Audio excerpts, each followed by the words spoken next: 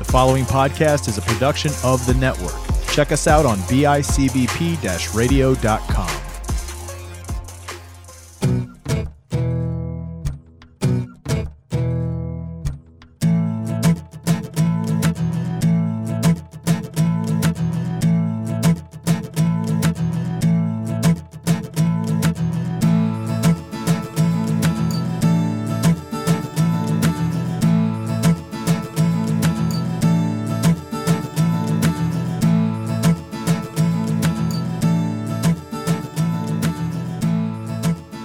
Hey everybody, welcome to episode 12 of Cardboard Cave. Welcome back to the cave. It's a beautiful day outside. Nice crisp fall day. The cave is just staying at a constant 68 degrees. You know, maybe slightly cool to some people, but the way I like it. Pull up a chair here next to the little underground waterfall and we'll talk about a game or two.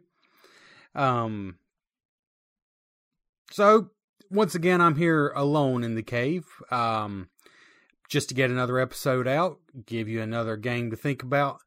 I'm going to tell you, I believe next episode, we're going to have a special guest, my friend Johnny, who's just a lot of fun.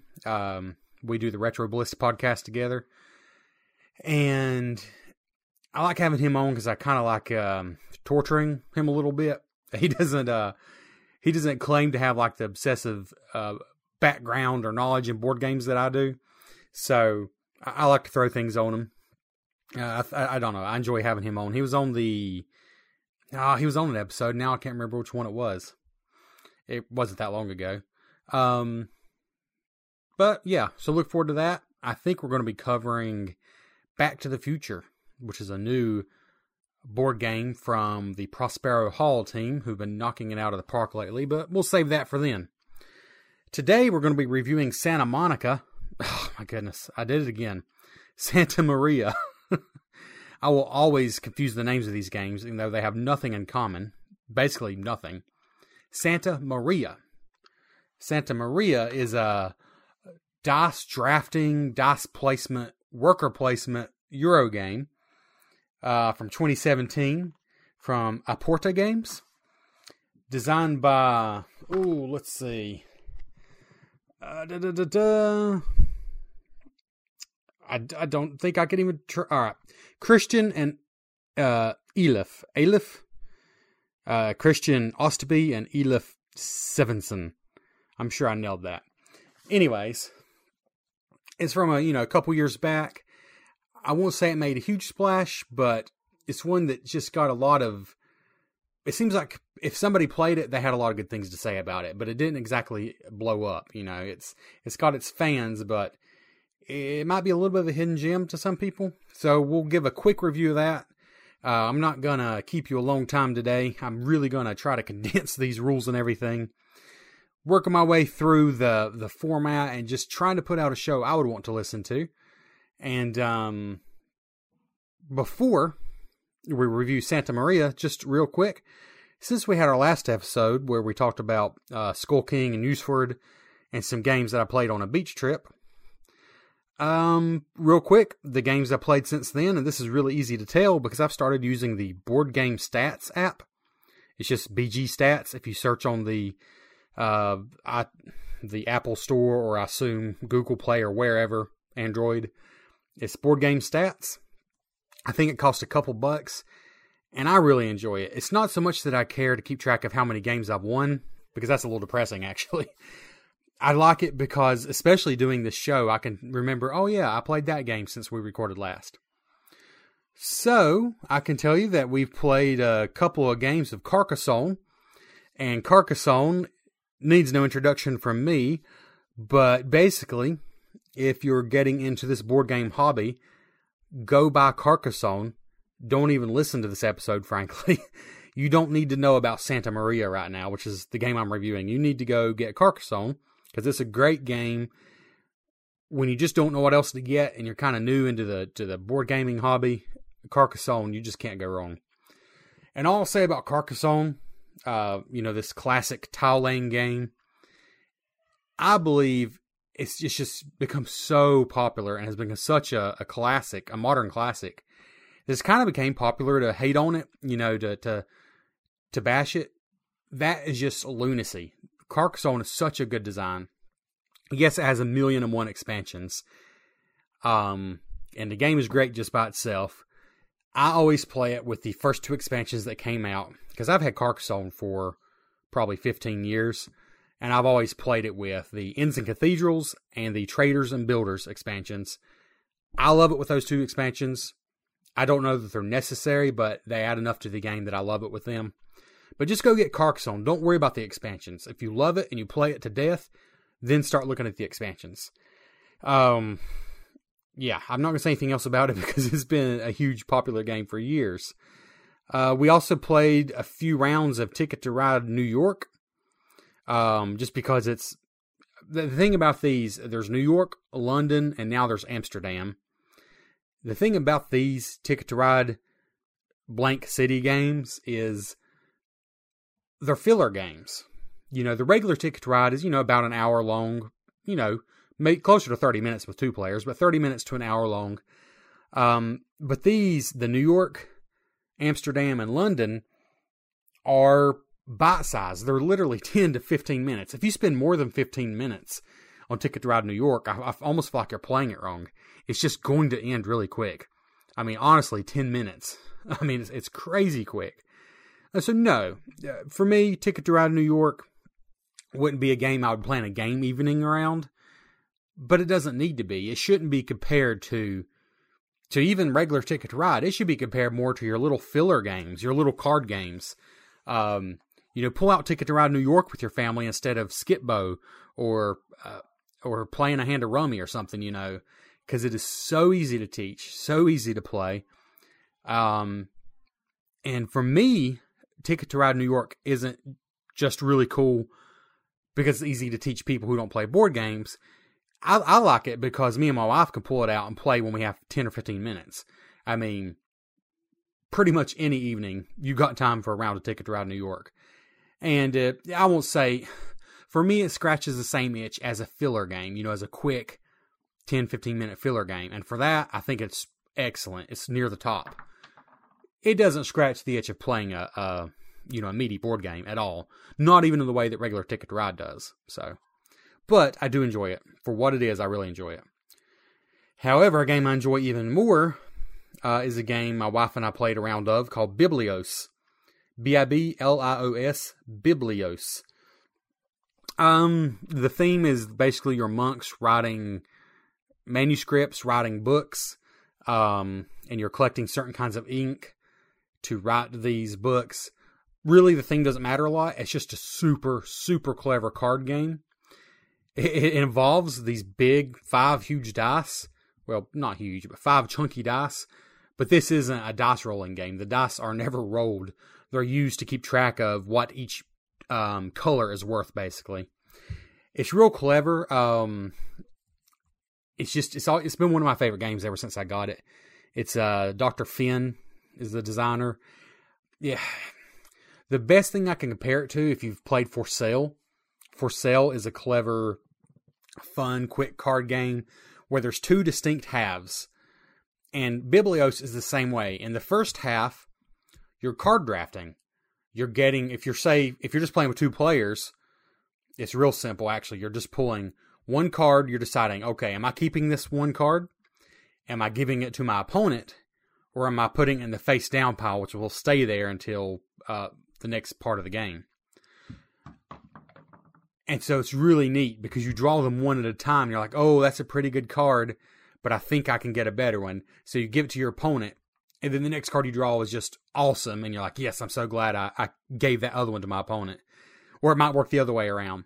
But it's just a real fun card drafting that works even with 2 players. I think it works great with 2. Also plays great with up to 4. But then, so you got a hand of cards basically in your first hand. And some of those cards are gold coins. They're cards with coins on them from 1 to 3. And then you've got your hand of different colors. Like the different colors have different values. Orange, red, green, blue, etc. And the point is, at the end of the game, you want to have the most of each color. Of course, you can't have the most of each color. But you want to be the strongest in at least some of the colors. ideally the colors that score more points. And the points that each color scores can fluctuate through the game. That's where the dice come in. You have these cards that can add or subtract a value to what each color is worth, and you just rotate the dice to the correct side. But the second part of the game is just as fun as the first part, and that's where it's an auction game. You simply turn over a card. If you remember from the first part of the game, you have some of the cards, your opponents have some of the cards, and then the face-down deck has some of the cards. And so you know some of the stuff's in there. If you remember what you put face down, you'll remember some of it, but you don't know everything that's in there because you don't know what your opponents have been putting in there. So in the second part of the game, you're auctioning off these cards that were put in the face-down pile. And you're using the gold coins that you got from the first part. And there's some other little tricks in there that make it really clever, but basically, once you're done with auctioning, plus the cards you collected from the first part, you basically add up, okay, who has the best, like who has the most total value in green, who has the most total value in blue and orange and red. And whoever has the most will collect the points for that color. Whoever has the most points wins. It's way better than it sounds. It's super clever. It scratches an itch. I said Ticket to Ride New York scratches that filler game itch. Biblio scratches something slightly deeper than that for me.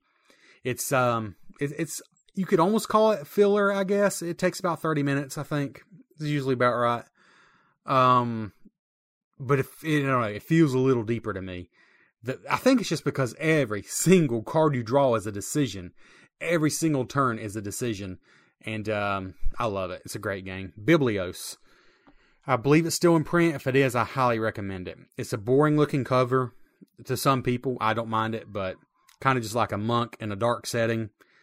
The name doesn't really inspire you to go out and buy it, but I promise it's a good game.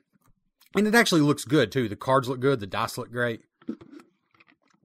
Just not the most exciting cover. Then we played with my brother and my sister-in-law, me and my wife. So there's 4 of us playing Quacks of Quedlinburg. I'm not going to say much about this game because we just have to review this game. I don't know why I haven't already reviewed it.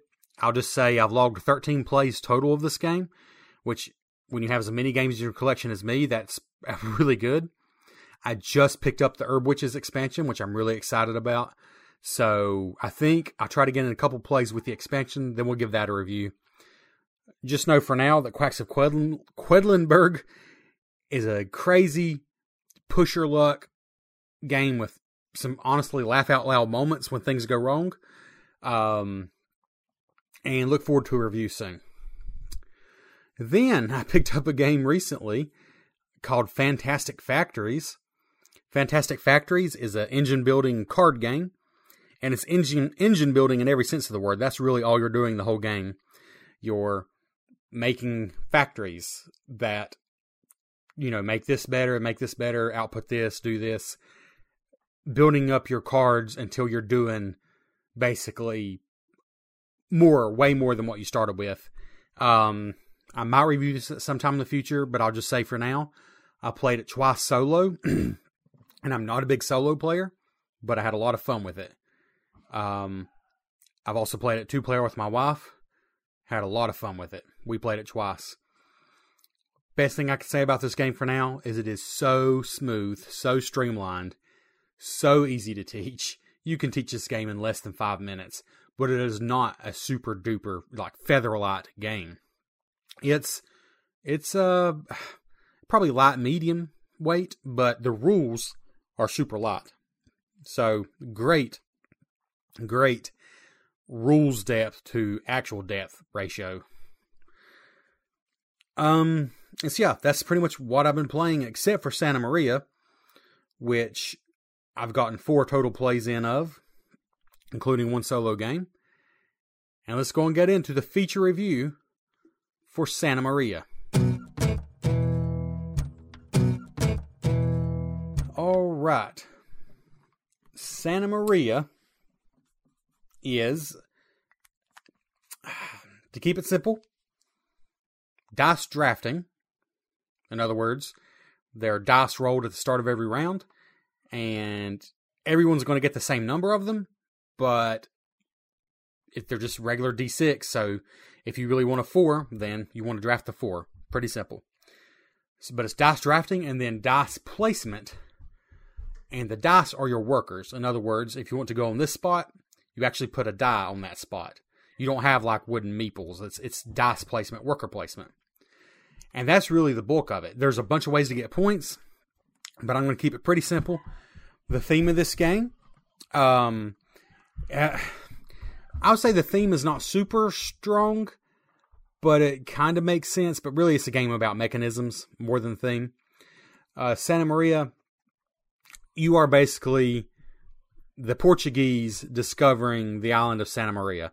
And I don't know enough about the history to go super in depth, but I do know that some people are very, for good reason, I'm not making fun, but very touchy about any kind of colonization themes right now.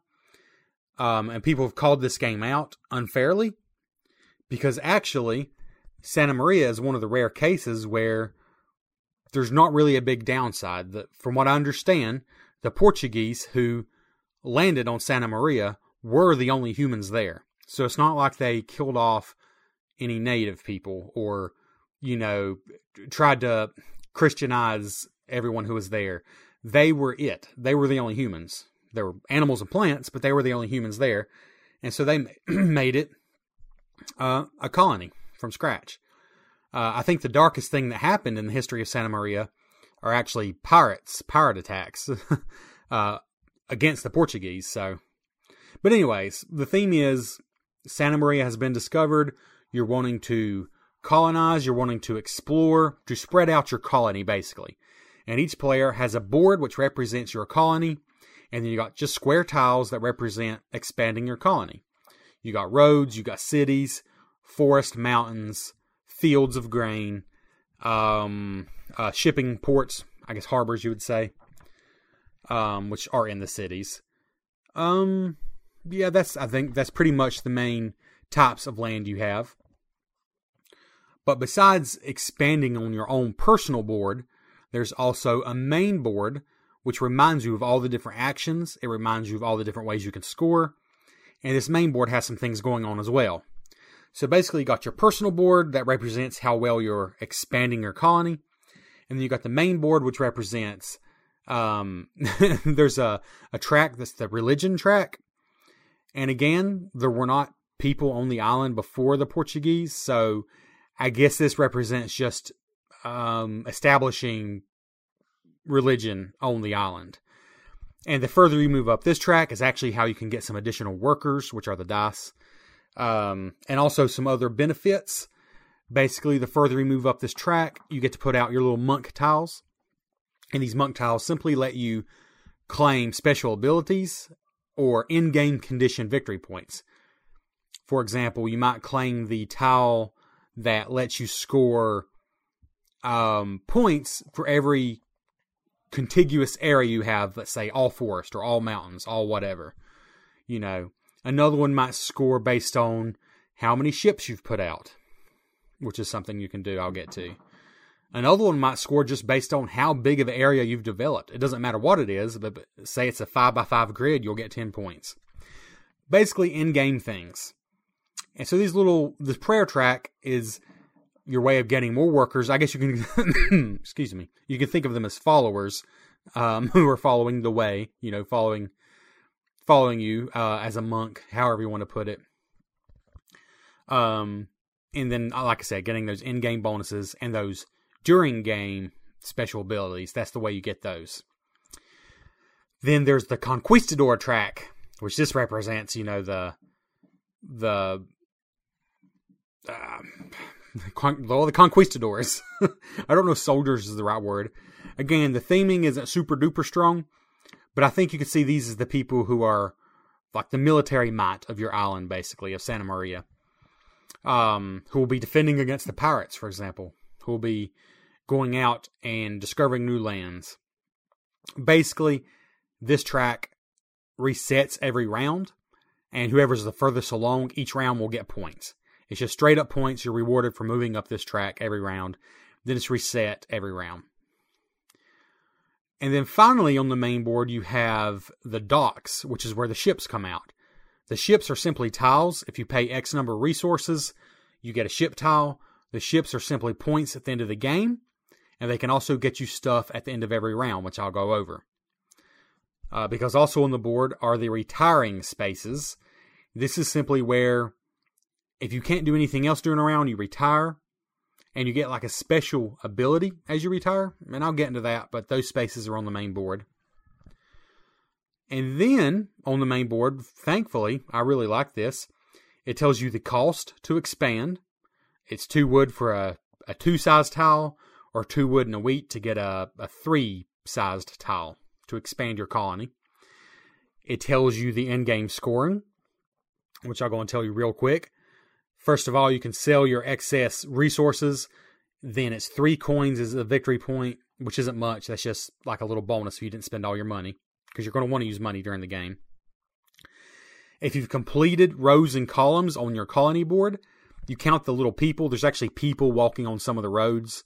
And if you count those up, they serve no purpose during the game, but you actually count those people up at the end of the game and get points for those. If you manage to get complete sets of ship tiles, you'll get some bonus points there.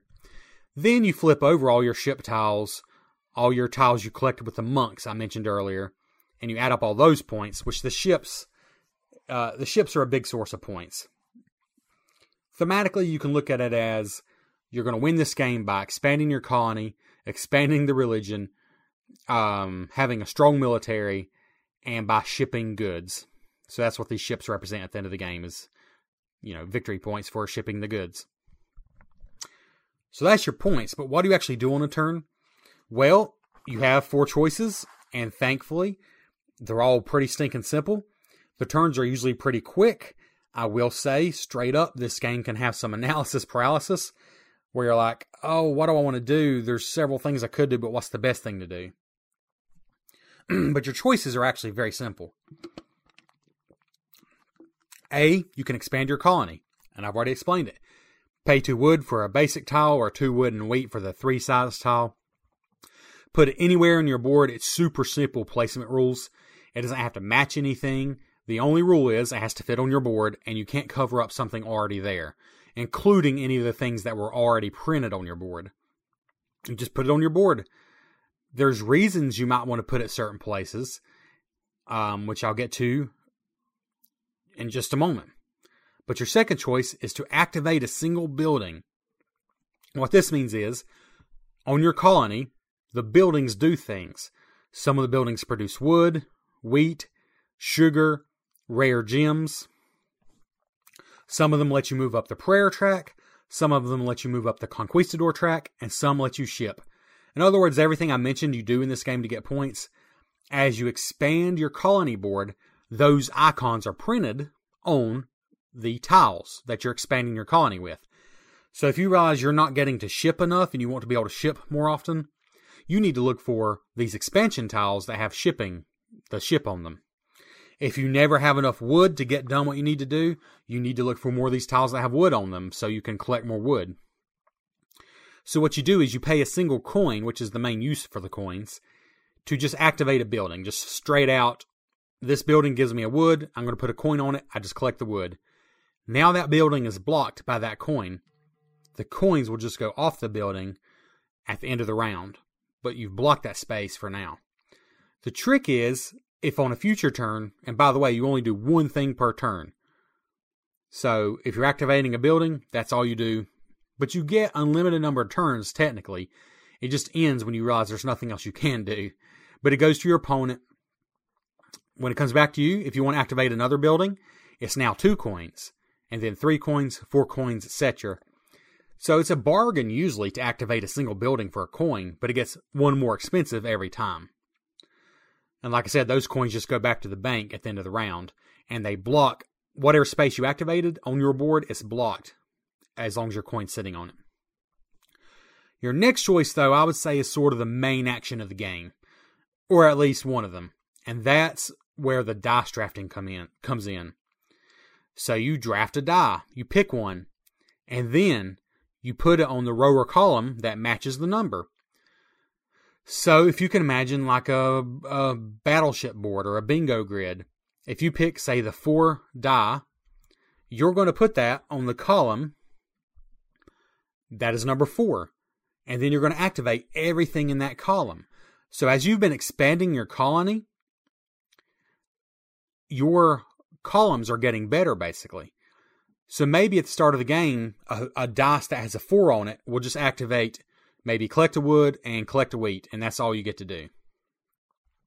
But now you've expanded your board, so you're going to collect a wood, then you're going to collect a wheat, then you're going to ship, then you're going to pray, then you're going to get a gem. Like, that's an example of a really good column. And I'll just say it feels really good when you've got just the perfect column of actions and you put a die on it. And then sort of the trick here is the white dice are the ones you're drafting. They're available to everyone. Everyone's going to get exactly 3 per round. So there's no rush to get them in that aspect. But maybe only 1-1 was rolled and you really want a 1. Well, you should probably draft it early then, before somebody else does. But the white dice, the ones that are drafted, go in the columns. Your blue dice, which you're earning throughout the game, you can earn up to 3. You start with 1. They go in the rows. So they go across the board. So for example, let's say you have a 3 blue die, which is yours. You don't have to worry about anyone taking it. So you can kind of wait to activate it until it is the best. So really the driving force of this game is, I really want to take that 4 white dice before somebody else does. But if I wait until I expand my colony, I'll make my 4 column even better because I want to add some more stuff to that row, you know? But if you wait too long, then the dice is gone. The die is gone. So the white dice activate columns, the blue dice activate rows, but the trick is the last building on the row or column is blocked by the die you used. So you go down the line and the die just stays there on the last building. So a row or column is getting weaker as the round goes. And the dice are not removed until the end of the round. They just stay there until the end of the round. And that's really, it's just a fun part of the game. And it's also not totally luck driven. I mean, you can have a round where the white dice that everyone's drafting together, you might roll, for example, in a 3-player game, you would roll 9 dice. That's 3 per player. You might roll 4 3s. Like, that is not good variety. And you might not have anything on the 3 column that's worth much because you've not built up that column or whatever. First of all, that's a strategy, is to not have columns that are totally worthless. But also, for 1 coin, you can change a die value by 1 pip. So, for example, maybe your 5 row is excellent, but the 3 row is terrible. You could spend 2 coins to bump that 3 die up to a 5, and now you're cooking. But money is tight, and you're always wanting to get more money. So it's a balancing act, but it's one of those games where I feel like you get better at it the more you play it, and you just feel like you can get more and more done. So dice drafting, and the cool thing is the dice drafting and the dice placement happens simultaneously. You pick the die you want, then you place it. So it keeps it simple. And the final thing you can do, so we had expand your colony, where you pay resources to add better tiles to your colony. We had use a single building by paying coins, 1, then 2, then 3, etc. Then we had activate a row or column by using the dice, white dice for columns, blue dice for rows. Finally, the last thing you can do is retire. Now, in most games, when you drop out of a round, it's not really a big deal. In this game, I swear sometimes it feels like half your stuff happens as you retire. It's really cool. First of all, you pick the retirement space you want to go to, which is just a free action you get at the end of the round. And it's basically all the main things. You can collect 2 coins. You can do the religion track. You can do the conquistador track. You can do the shipping action. Or you can pick up a single tile that's good for basically filling blank spaces on your board. The trick is whoever goes to the closest to the top of this retirement track will be the first player next round. So the shipping action, which tends to be very powerful, is near the bottom, for example. Collecting 2 coins is the first space. So if you want to be sure you go first, when you retire, you're just going to have to collect 2 coins. But the better part is not only do you get that one free action as you retire, you immediately, as you retire, look at your ships that you've bought with resources throughout all the rounds. And from top to bottom, per ship tile you have of that type, you get these bonus actions. So, you start at the top of your board. Let's say you have 2 ships beside the coin row. You're going to get 4 coins.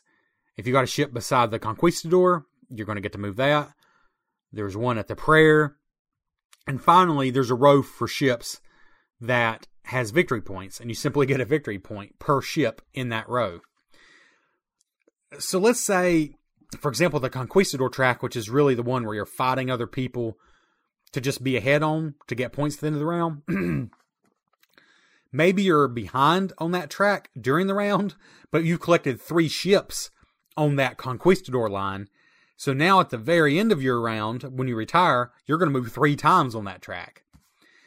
So you can think of the ships as sort of an ongoing accumulation of power, source, resources, whatever. It's like having ships out doing your stuff. Every round they're getting you stuff. And then, like I said, the ships are also points at the end of the game. The ships do nothing during a round, but when you retire is when they bring in the goods, so to speak. And then again, at the end of the game, they're worth points. Anywhere from 1 to... excuse me, my goodness. I don't know, 6 or 7 I've seen on some of them, which is a pretty big amount in this game. Okay, so that's it. That's your 4 actions. The game only lasts 3 rounds. And like I said, each round is simply as long as everybody wants to go. If I realize I'm just out of things I can do, I've used my 3 white dice, I've used all the blue dice I've managed to accumulate so far. I'm out of money, so I can't activate single spaces with money. I'm just done. Then I retire. I do all that stuff with the ships where I collect new stuff, and I'll have more to go for the next round. And you just wait for everybody else to finish. And honestly, everybody finishes within a turn or 2 of each other. It's usually pretty close. You're not going to have somebody going for 10 turns while you're just sitting there. That's just not realistic. At the end of 3 rounds, you'll simply add up all the points. And I told you all the ways you can score. But like I said, excess money is worth points. Completed rows and columns are worth points for all the people on them. You're going to flip over all your shipping tiles and get the points there. And also those in-game points that when you filled up your religion track, you're setting your monk tokens out on these in-game scoring things. It is a game with a lot of ways to get points, but it does still feel like, some games, the term is point salad, where it seems like there's just so many ways to get points that no one thing stands out. I feel like this game still has a strong central core where it still feels like that dice placement is still the core of it. And everything else are ways to get points, but that's still the core of it. And everything else you do, you're going to be doing because you did good dice placement.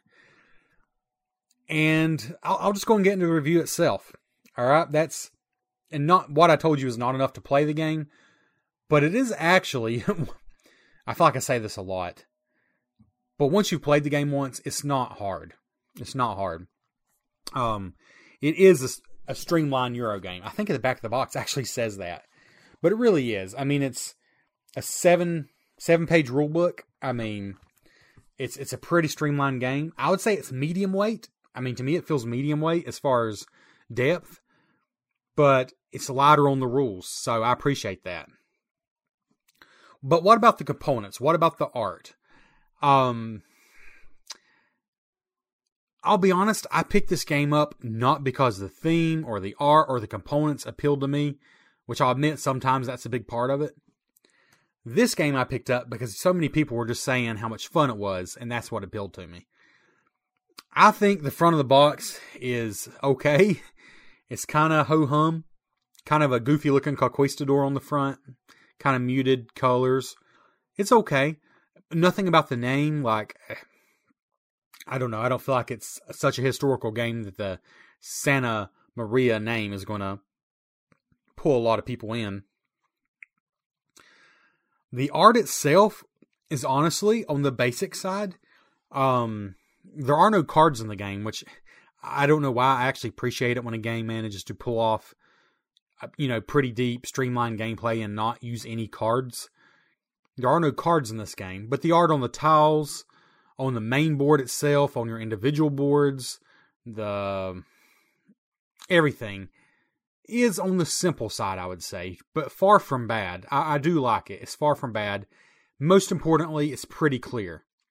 The icons are pretty clear. The only icons in this game that I think aren't 100% clear, in fact, are not on the tiles, not on the shipping tiles or your colony expansion tiles. The only ones that aren't 100% clear are those. They're called scholars and bishops, which is just silly. It's just the special ability tiles and the in-game scoring tiles. But the thing is, there's only 3 out per game. It comes with a stack of 10 of the special ability tiles and 6 of the in-game scoring tiles, but you only use 3 of each per game.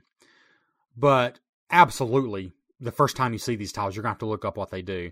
But it's very, very clear in the rulebook. There's no question what they do. But I don't think it's obvious just from looking at them. But again, not a big deal. There's only 6 per game, 3 of each. But I don't know. There's no single piece of art in this game that blows me away at all. It's very serviceable. I would give this game very middle-of-the-road grades for art. And I gotta say, for components, there was nothing that blew me away either. It's cardboard tokens for money. The dice are wooden dice, which doesn't bother me at all. For some reason, some people don't like wooden dice. I don't care. Not for a game like this. I mean, you're rolling them once per round. That's it, Oh, sorry. There is one thing that's above average. The resource tokens. They're wooden. Your wood is shaped like wood. Grain. Sugar shaped like a sack of sugar. You got gems and you got gold. Those are shaped and colored pieces of wood, which is above and beyond, because some games will just include colored cubes or colored cardboard tokens. So anytime a game has shaped, colored wooden pieces to represent the resources, that is, to me, it's a little above and beyond. Because some games, you gotta buy those upgrades if you want something like that. Now, this isn't going to blow anybody away. They're basic. But to me, that's the one part of the game that kind of goes above and beyond. Everything else is just fine. It's fine. Except the victory point tokens. For some reason, they're called happiness tokens.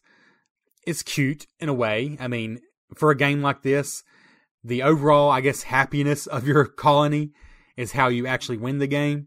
So, instead of victory point tokens, they're called happiness tokens. They have a really, really weird, slightly creepy smiley face on one side, and then just values of points on the other side.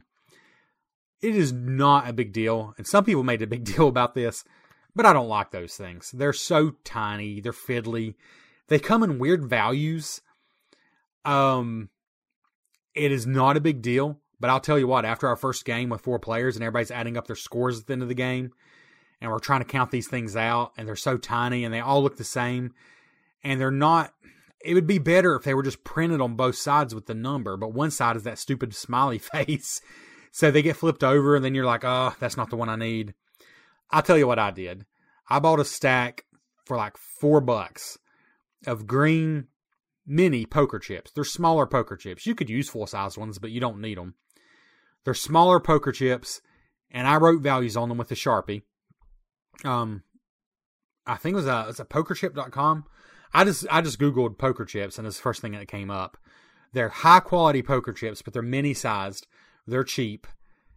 And I just wrote some numbers on them. And I'll be honest with you, I like it a lot better with that. I really do. But whatever. Not a big deal. I shouldn't have even spent that much time on it. But those are the one part about the game that are kind of goofy. They're so tiny and fiddly. But overall, the components are very average, very middle of the road.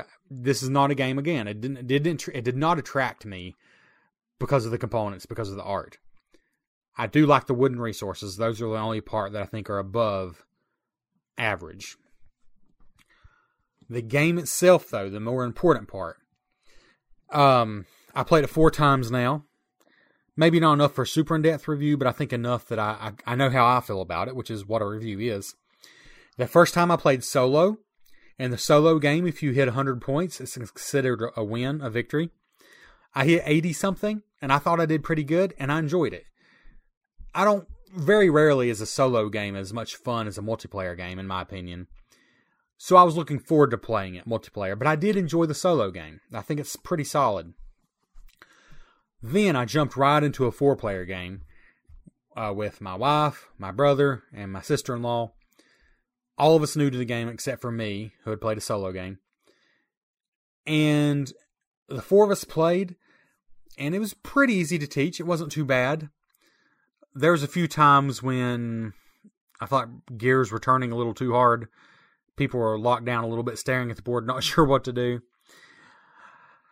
But after that first game with 4 players, despite doing okay when I played solo, I felt like I didn't know what I was doing. I mean, I knew how to play the game, but I did terrible. I did so terrible. But it wasn't just me. Me and my brother, who, to be honest with you, tends to just be good at games.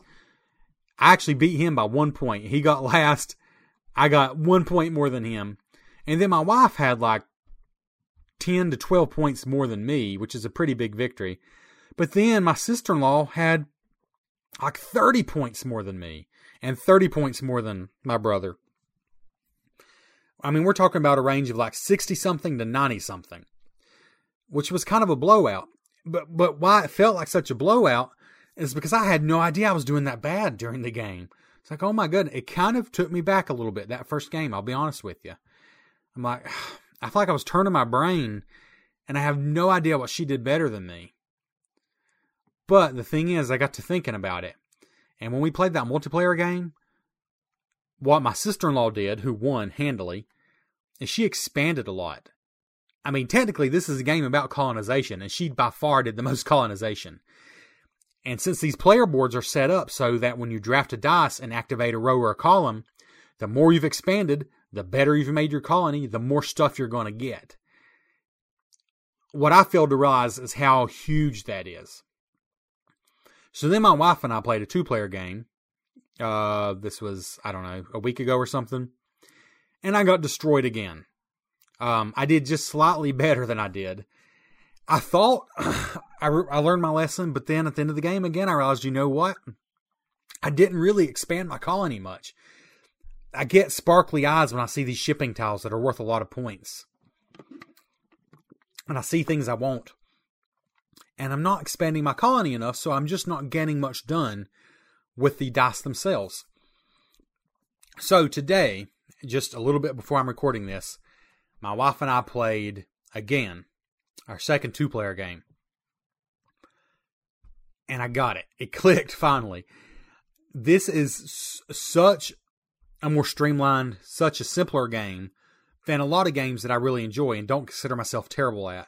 But for some reason with this one, despite the fact that at its core it's a dice drafting, dice placement, worker placement game, despite the fact that the theme is colonization, it took me 4 games to realize I really need to colonize a lot. And so I enjoyed the game so much more after our 4th game that's why I decided to review it. Because I hate to say it, but after the first few games, I liked the game, but I wanted to like it more. And I kind of felt like it wasn't the game's fault, and I felt guilty to go ahead and review it, and I'm so glad I waited. But I am going to throw this caveat out there that despite the fact that so many people have said how much fun this game is, it took a few plays, 4, I guess, really, counting my solo, for me to realize how I can have a lot of fun with it. And so I'm going to give this pro tip. The game is not super complicated. It's not. But you have to expand early on. The game is only 3 rounds, and you pretty much need to spend that first round expanding. In other words, buying these tiles to make your colony better. If you're not putting tiles out on your colony board, then in the second round and the third round, every time you use a dice and you activate a row or a column, you're only getting half the stuff your opponents are. And it feels like you're still doing well because you're getting something every turn. You're getting these shipping tiles, which are super important. But you've actually been very inefficient. You've got to take those first few turns and expand your board. And so, this fourth game we played, I filled up all of my board except for like 3 spaces. I mean, literally 95% full. Probably built 3 times as much as I did the first couple games. And it was fun, and it felt like that's how the game's meant to be played. And I got 99 points. And I still made some mistakes. Like, I'm thinking back now, I could have done some things better. But I got 99 points, and I won. And so, I hate to say that I like the game a lot better because I won, but I do like the game a lot better because it was just more fun, getting more stuff done. So, this might sound like a flaw because I'm saying you kind of got to play the game a certain way to get full enjoyment. I don't think that's true. I think there's a lot of room to make decisions yourself, to go the way you want to go. But you can't forget that this is, at the end of the day, and the rulebook didn't make this super clear, like it doesn't spell it out for you. But at the end of the day, this is a game about building your colony. And if you're not building your colony on your own board early in the game, you will not win. Not unless you're playing someone else who's doing the same thing. So just don't forget that. I mean, there's plenty of room to do other things, but especially early on, you've got to make your board better. You've got to colonize. Or as the game calls it, expand your colony. You got to expand your colony. And then from there, you can kind of do what you want to do. I mean, once you got a good board going, you're going to be getting more stuff. You're going to be shipping more. You're going to be able to afford the things you want better. It's just a very fun game. And I'm so glad that it finally clicked for me. My sister-in-law, who got 94 points the very first time she played, definitely, I guess she stumbled upon the right. I don't know if she was playing smarter than us and realized that's the most important, or if she just happened to stumble upon the correct choice, which was to expand early on. But it's very important. So, my final thoughts. I don't think this game was as immediately amazing to me as some people said it was. Like, I was just expecting for it to just be a non-stop ride from start to finish. And that first multiplayer game that I played felt a little brutalizing. Like, I didn't expect to have this heavy feeling when I was done. I wasn't super happy after that first game, I'll be honest with you. But now, from now on, I think anytime this game comes out, I'm going to enjoy it. I don't know if this game has such immense replay value that I could play it a couple times a week. I think it's one of those games I'll play a few times a year would be good, probably.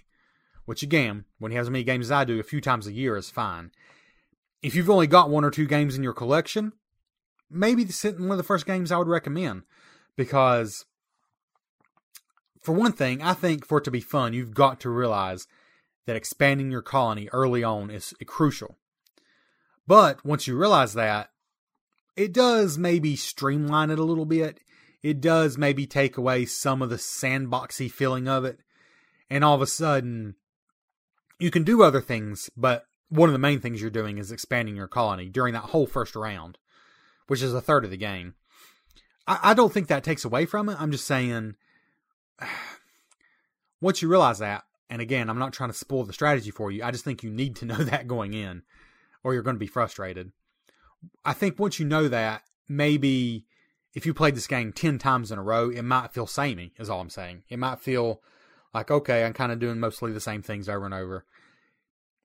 If you're someone who has a ridiculous number of games in your collection, I think this is a great addition. I think it's a great addition because the rules are pretty simple, ultimately. It's pretty stinking easy to teach overall. It plays, with 2 players, it plays in about 40 minutes or so, which is super quick for a game of this depth. It probably takes twice that to play a 4-player game, even once you know what you're doing. I think it took us a good hour and a half plus that first 4-player game. And I do honestly think this game is best if it can be played in about an hour.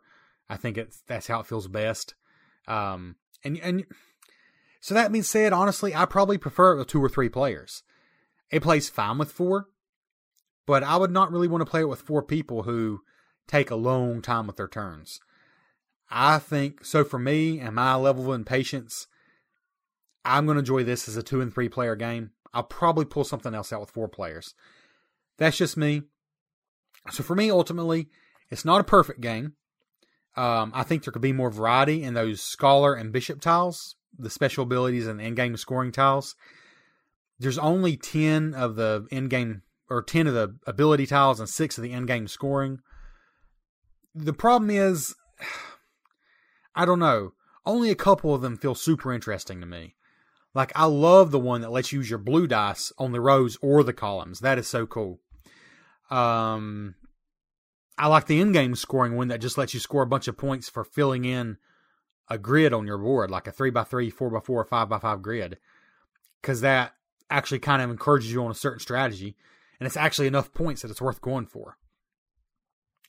I like some of the other special ability tiles. There's one that lets you pick up, when you pay the individual coins to activate buildings, there's one of the special abilities that lets you pick up one pile of those coins, basically, to put them back in your own personal supply at the end of the round.